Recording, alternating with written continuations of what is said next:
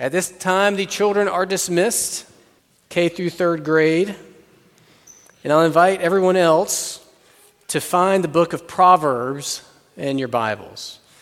Our passage is going to be projected, but there's something about having it in your lap and seeing it on your own personal Bible pages that's powerful. Proverbs will be in chapter 10. I'm grateful to Jeff for doing a great job introducing it again this year. I didn't get a chance to listen to it, but I did read the recap that we post on our website, and I hope to listen to it this week. But he always does a great job. Proverbs chapter 10.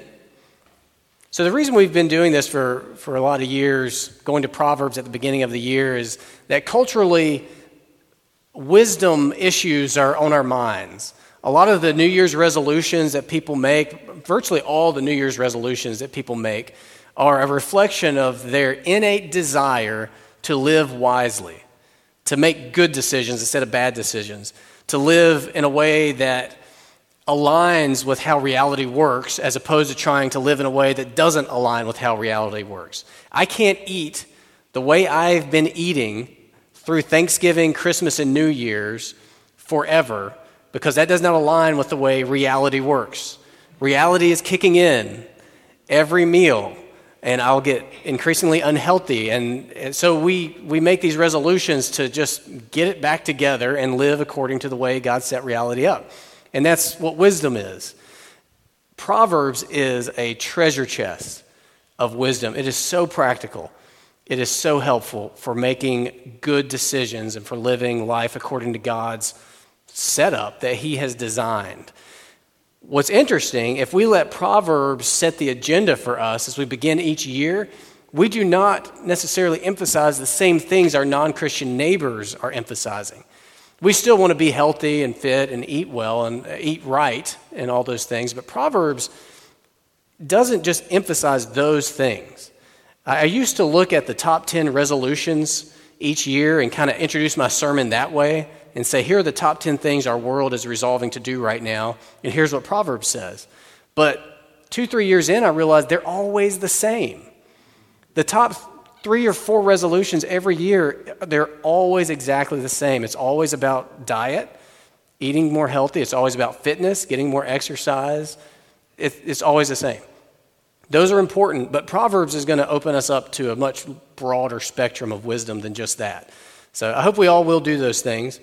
Proverbs emphasizes what comes out of our mouths more than it emphasizes what goes into our mouths, though. Proverbs emphasizes our words more than our weight. And so if we're going to let our minds be reshaped by Scripture, we're going to start to think as much about our words as we do about our weight. And that's what the sermon is going to be about this morning, our words. Proverbs teaches us that our words reveal our character. Jesus said it this way, out of the abundance of the heart, the mouth speaks. So we're going to look at 4 verses to help us understand wisdom as it relates to our words. It's going to help us understand ourselves. It's going to help us understand other people. It's going to help us make better decisions. It's going to help us live life according to the way God designed it. So we'll begin with Proverbs chapter 10, verse 18. Proverbs chapter 10, verse 18.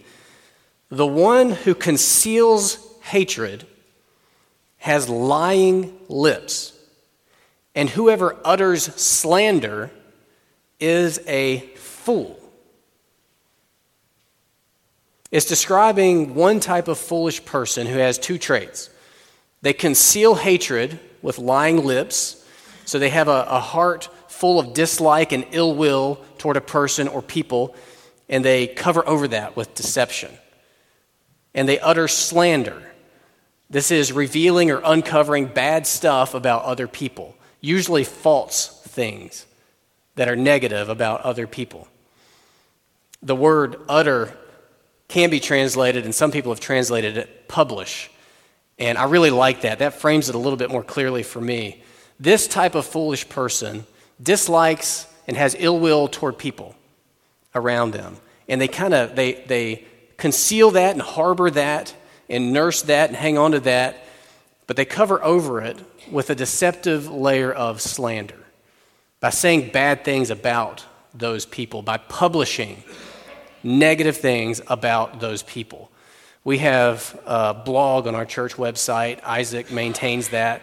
Every week, he types up a sermon recap and puts it on there. And if you weren't aware of that, you should go and check him out. But he'll type it up, and he'll always send me a link to it before he hits publish. And he says, the sermon recap is ready, and that way I can look over it and just make sure it's okay. It always is. Isaac does an excellent job. And then I'll hit publish. But we have that two-step process before you hit publish, because once you publish it, it's out there. Now, luckily with a blog, I can take it back down. Like if we figure out there's a problem, I can take it back down. I can edit it. But once you publish something verbal, it's out there and it's permanent. You can't grab it back and let me tweak that a little bit. It's out there. It's published. Public domain. Whoever's around you can hear it, repeat it, spread it. And that's what this type of fool does. They publish negative things, even false negative things about the people that they dislike and have ill will toward. We talk about trying to live life in alignment with reality as God has designed it. In this life, there are things to be concealed and there are things to be revealed. And this type of fool reverses them.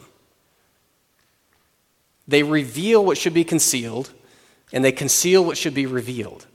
So hatred is the topic here in this particular verse. Hatred should not be concealed in the way that this verse is talking about.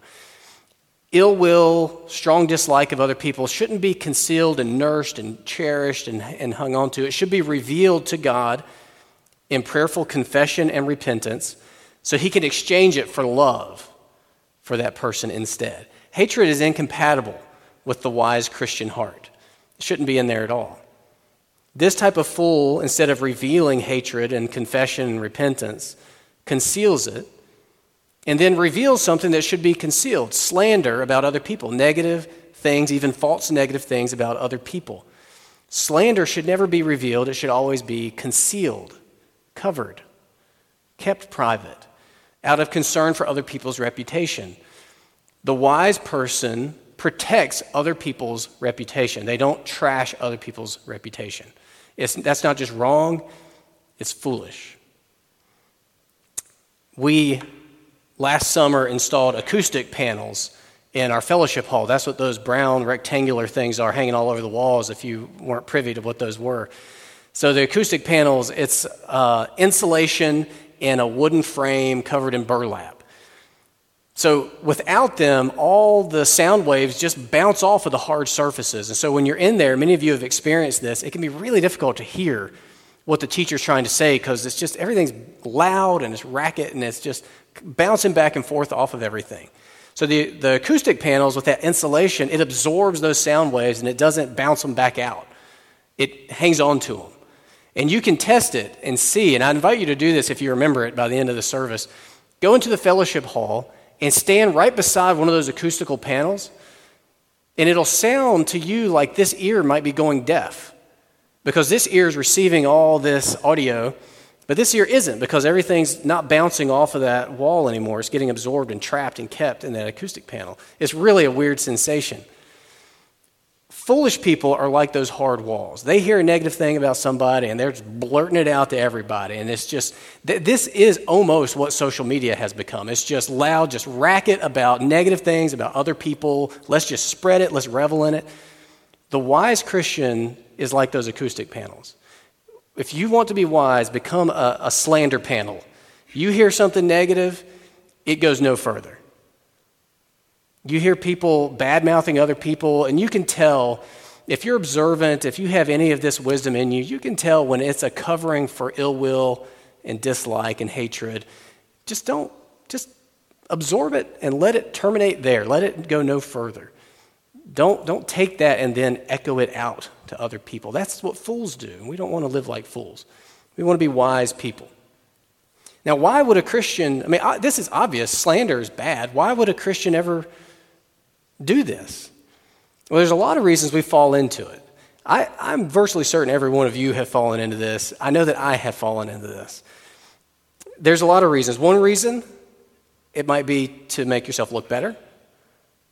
the easiest way to look better in 2020 is to point out how bad other people look. That's way easier than working on ourselves. Let's just point out the negatives in others, and it makes us, in contrast, look better. Another reason we fall into this is to feel better. Every one of us in here has things wrong with us. We do things wrong, we say something stupid, or we make a bad decision, or we have a past full of things we just regret or we're ashamed of, or we don't like the way this part of us looks, or whatever. Everybody in here has things they feel negatively about, and it can be really soothing to just take the spotlight off ourselves and our own minds for a minute and put it on to somebody else and remind ourselves, well, they don't have it all together either. Me and my buddy, let's just revel in that person's shortcomings for a little bit, and it's like a salve almost. It just kind of makes you feel better for just a little bit. It can slip in because it's subtle. It can creep into even a good conversation with a mature Christian friend. It'll put on a disguise of concern, and it'll sneak into your conversation. And it might be through your lips or through the lips of your friend who is genuinely a mature Christian. Did you hear about such and such's son stole a candy bar from Aldi last week? Got caught. That must have been so embarrassing. I'm just really concerned for that whole family. And you hear that, and you're like, oh, wow, really? Well, I kind of saw the signs that he might be a candy bar thief. I saw him in Aldi, and he looked shifty-eyed.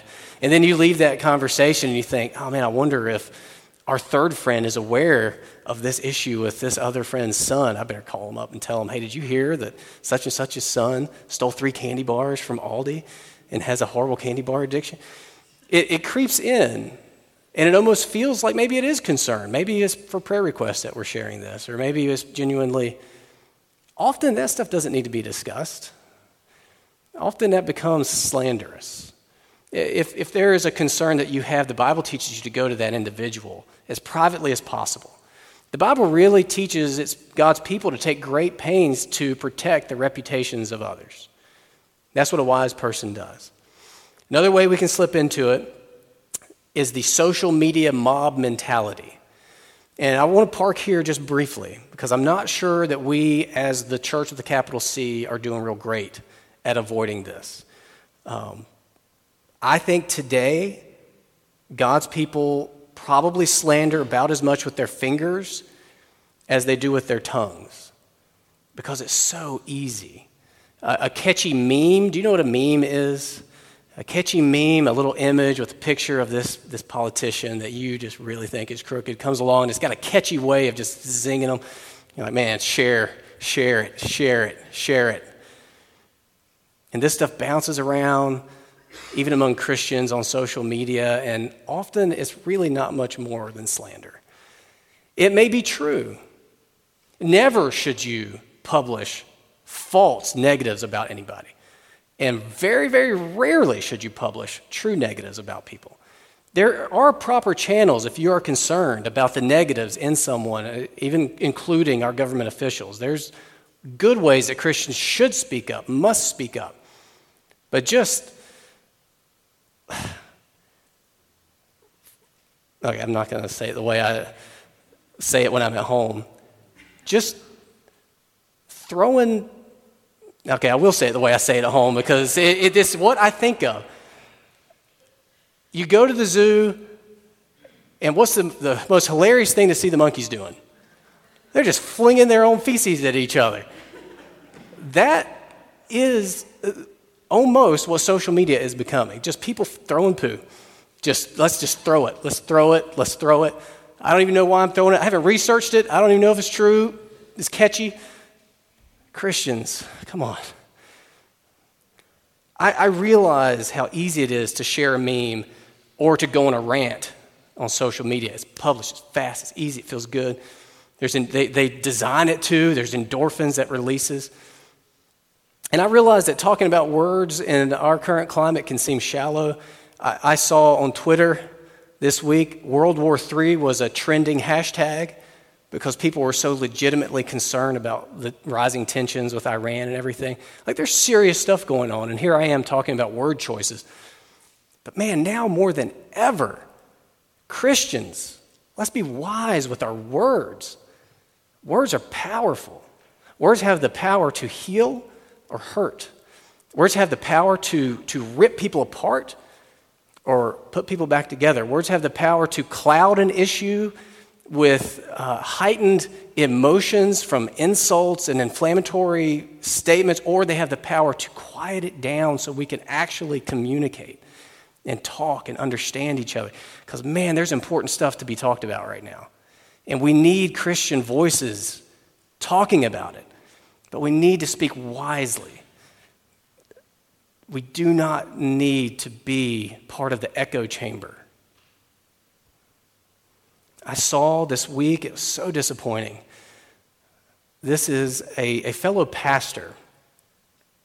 And I really don't get on social media very often. Mainly because I don't even know if I know how to use it right. Like, what am I supposed to post? I don't even know. Well, who wants to hear what I ate? I mean, I don't know what to put on there. So I rarely get on. But I got on, and this was somebody I love. He's a brother in Christ, and he's actually a fellow pastor. And, man, it was the most vitriolic, enraged, insult-filled paragraph about an individual. Now, I get some of the good motivations, like why they were offended is understandable, but to call people liars and pigs and idiots and stupid and evil, these were exact words from the post, from my friend. What are you doing, man? Yes, be upset, be angry, but do not sin in your anger. I'm not saying let's just skip along like everything's fine and there's no trouble and there's not people that need to be called out. But the world is going to respond with foolish, wild, shoot from the hip language. The church must not. Let's be the only ones not doing that. The way of wisdom is to forsake hatred and slander. And then the next verse continues this thought on and opens it up to a more general call to just speak carefully. We could add to that post carefully, comment carefully. Verse 19, when words are many, transgression is not lacking. But whoever restrains his lips is prudent. So here, this verse 19, is not talking about the quality of the words, it's talking about the quantity of the words. More words, higher likelihood of transgression or sin. And that's why the prudent or wise person restrains his lips, keeps the word count down as best as possible. Strategically withholding and not saying everything that comes into the mind. That's the wise person. Think about it for yourself. Think back over your lifespan as best you can remember it. And picture a scale in your mind, a scale with two plates. Now, on one side of the scale, just start adding all the times you have said something that you regret. And we've, I think, all done that. I have done that many, many times. And on the other side of the scale, put in there every time you have restrained from saying something and you regret it. Now, there may be a couple of times where you really should have spoken up in defense of somebody or something. Most of the time, you're not going to regret restraint because worst case scenario, you can say it later after you've composed your thoughts and you can say it better anyway. So virtually, you're almost never going to regret restraint. But often you regret rash words, too many words, words you didn't think about. The wise person keeps that in mind. Foolish people speak recklessly. They shoot first and then aim. Not wise people. The fool's mouth is usually open. The wise person's mouth is usually shut. Proverbs is unified in its teaching that when it comes to words and speaking, less is more. Mo words, mo problems. This is where quiet people have an advantage. In our culture, there's not many avenues in which quiet people have an advantage. Our culture celebrates the loud extrovert. The talkative extrovert is the life of the party. That's who you want to be. That's who you want to hang out with. The Bible doesn't really look at it that way. The Bible says that person probably is a little bit foolish. The quiet person actually has a leg up here. Some are more prone to many words than others are. Some people are nervous talkers. It's not a sin to be a nervous talker. It's just some people that's natural to them. If there's a silence, it feels tense and uncomfortable and it feels awkward. Maybe the person here at the table with me feels awkward. I just got to get some words out there to fill this silence and can maybe say regrettable things through that means. Some people are oversharers. They have a bag full of stuff to say. And some of it is relevant and needed, and they should say, but they can't really discern how to only pour some of that stuff out into the conversation. And so they just dump the whole thing out into the conversation and end up saying things like, I probably should have kept that to myself. That's probably happened to most of us. Some of us are know-it-alls. We just know a lot, and we want everybody to hear it. And in a conversation, it's very difficult not to jump in and correct or add to or clarify a nuance, and can say regrettable things through that avenue. Some of us are would-be comedians, and so we race to the joke, and then only once we've gotten there and said it do we actually evaluate, should I have even said that? This is probably my most likely opportunity to say regrettable things. It may come as news to you that I ever am trying to be funny, but I grew up in a culture that really valued wit. Wittiness really is just quick. That's what it means. It's quick humor. So in my household, in my friend group, it was the first person to the joke got the social points for whatever reason. And so I have that in me. And when I get back around people from my childhood in particular, family gatherings and stuff, I want to get the joke before my brother, before my dad, before my buddies, and often I regret what comes out of my mouth because of that. I think almost the only times I've ever had to apologize after a sermon for saying something regrettable have been because of a joke that came to mind and out of the mouth before I could process it. Monkeys flinging feces, for example, maybe one of those. That was not in my notes. I'm up here trying to process my own sermon and my next statement at the same time, and in the clarity of the Sunday afternoon aftermath, I'll decide. But should have followed this rule. An easy way to pursue restraint this year, if you want to pursue this, if this is an issue for you, is the 3-second rule. This is a rule that we heard at some point, and it was applied to teaching your children not to interrupt. As kids, you don't yet have a strong sense of generosity in conversation, so you're kind of waiting for the other person to finish their statement because you've got what you're going to say already here. And so at some point, you just kind of even stop listening to what they're going to say so you can get it in there, and then you actually clobber all over the end of what they were going to say with what you want to say. And so we taught our kids, try to wait 3 seconds. When you think they've finished their sentence, try to just wait 3 seconds before you start your next one. And it was helpful. It was helpful for me to try to remember 1,000, 2, 1,000, 3, 1,000. It can seem like an eternity in a conversation, but it makes you a lot better conversation partner. And it'll give you a chance to think about what's about to come out of your mouth before it does. It'll give you a chance to remember silence is okay.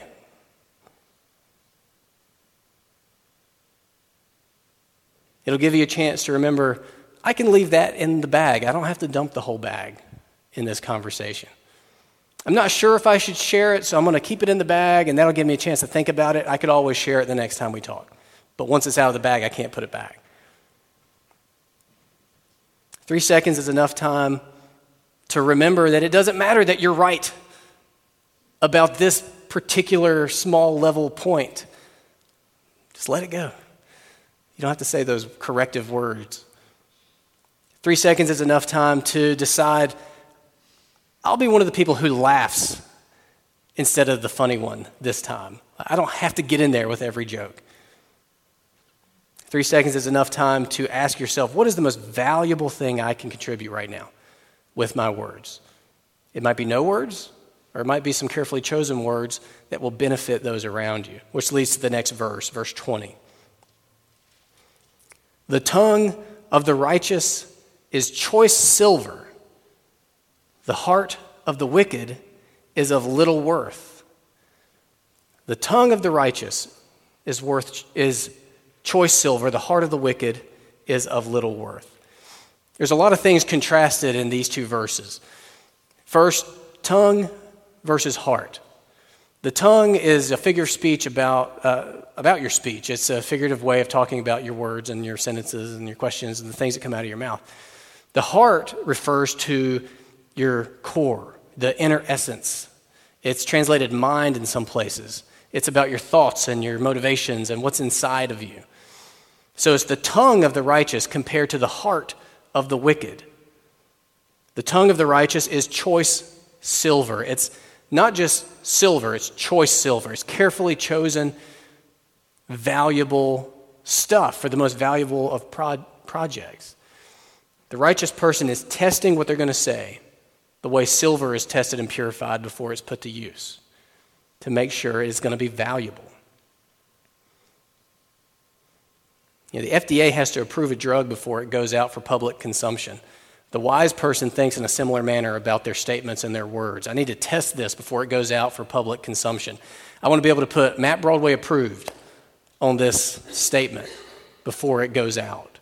Candidates have to review their ads before they go out for public reception so that they can put that, my name is Matt Broadway and I approve this message thing at the end. And the wise person is wanting to be able to put that same level of confidence in everything that he or she says. The contrast is of the heart of the wicked, which is of little worth. Literally, it is a littleness. The wicked doesn't have it in him to offer anything of value. What the righteous person says is valuable, but what the wicked person thinks is worthless. It's pretty harsh language from the Bible, but that's what it says. It makes me think of a quiet guy that was in one of my classes in seminary. He did not speak up a whole lot in class. He was engaged. He was warm and friendly. He would say hello to you when you talked to him. He wasn't one of these like painfully withdrawn types. He was present, part of everything, but he just didn't speak up a whole lot and he didn't talk a whole lot. But man, when he did, it was carefully considered, thoughtful, brilliant, and everybody listened. There was times in the class when we would all be talking over each other. And then once we heard his voice, we were like, oh, he's got something to say? He never has anything to say. And it was valuable every time. The law of supply and demand comes into play with our words. The greater the supply, the lower the value. The lower the supply, the higher the value. If we're just pumping out words just all the time, people are not going to really value those words the same way as they did my classmate who very carefully parceled them out. Each word was like a limited edition statement. You wanted to have it. You wanted to hear it. It's the difference between Whole Foods gourmet food and Costco wholesale food. Have you ever had somebody just dump a Costco-sized barrel of words on you in a conversation? I met with a guy this year. I've never met with anybody like him. It was supposed to be a simple, hey, how you doing? My name's Matt. I've heard other people I know you, and I'm just glad to meet you. Hey, my name is such and such. Glad to meet you too. Some small talk. That's what I thought the conversation was going to be. An hour later, I was still sitting there. Just words, just this never-ending barrel of words from one topic to another topic with no juncture in between for me to say, I need to use the bathroom or anything. And I'm not saying that this person was wicked necessarily. That's not necessarily a black and white issue, but man, he's a good example of words not being like choice silver. I don't remember a single one of them. I couldn't tell you what we talked about. It was a pretty worthless conversation. Here, the 3-second rule is valuable. We can ask ourselves, what is the most valuable thing I can do with my words here in this moment? Which leads to the last verse, and I won't spend as much time on this one because I do want to obey my own sermon and not give you too many words. Verse 21, the lips of the righteous feed many, but fools die for lack of sense. It's really just another way of putting verse 20, focusing on the benefit that you can bring to others with your words. The language is shepherding language. You can pasture people. You can feed and nourish people with your words. Give them a clear idea of what is true, a clear notion of how to live according to God's ways. Foolish person is not able to do that. So to wrap up and to try to put it more succinctly, wise people know that words reveal character. And because they're wise, they don't slander. They restrain their words. They speak valuable words that benefit people. They speak low quantity, high quality words. Less, but better. You could frame each of those as a resolution. I resolve in 2020 not to slander. I resolve in 2020 to restrain my words. I resolve in 2020 to speak valuable words that benefit people. I resolve in 2020 to speak low quantity, high quality words. But, and I have to land here, it's really not that simple, is it? Do we really think we can walk out of here and remember these sort of rules for language and keep them in mind every conversation that we have? We'll go insane if we try to bring all this to memory every time. We live all day with words. That's how we navigate through our lives. Words reveal character. They don't create character. Character creates words. So mainly what we have here is a tool for self-diagnosis. What do my words reveal about my character? But the solution isn't at the level of your words. It's at the level of your character. The words are an indicator light. So if my gas light comes on in the van when I crank it up to drive home from church, that is an indicator light, indicating visibly something that I can't see with my eyes. What's going on in the gas tank? It's empty. That's the way words are. So I'm not going to change the indicator light bulb. I'm going to go and take care of the invisible problem in the gas tank. It needs gas. The answer and response for us can't be, I'm going to go and change my words. It's what do my words reveal about what's in here that I can't hear, about my character. Jesus said, out of the abundance of the heart, the mouth speaks. Word problems are heart problems.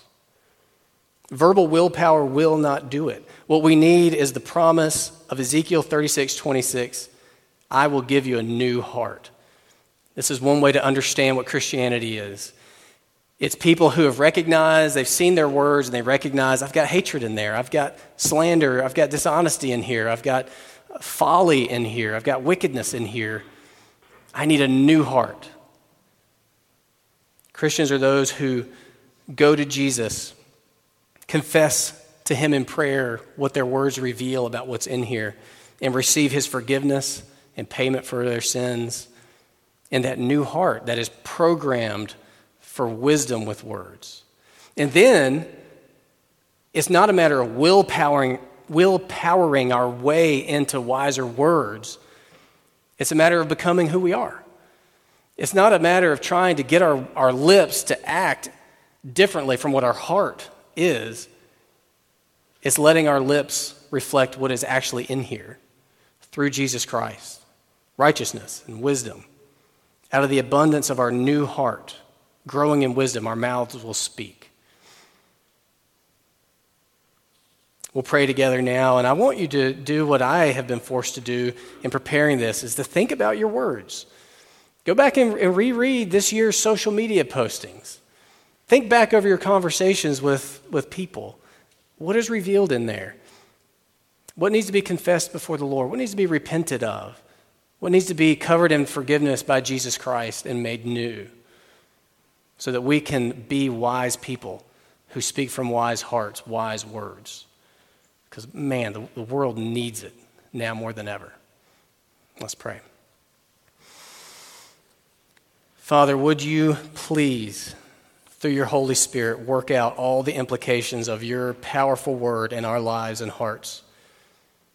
Let us not slip out of here and away from its influence, but let it get deep down within us and transform us, please. In Jesus' name, amen.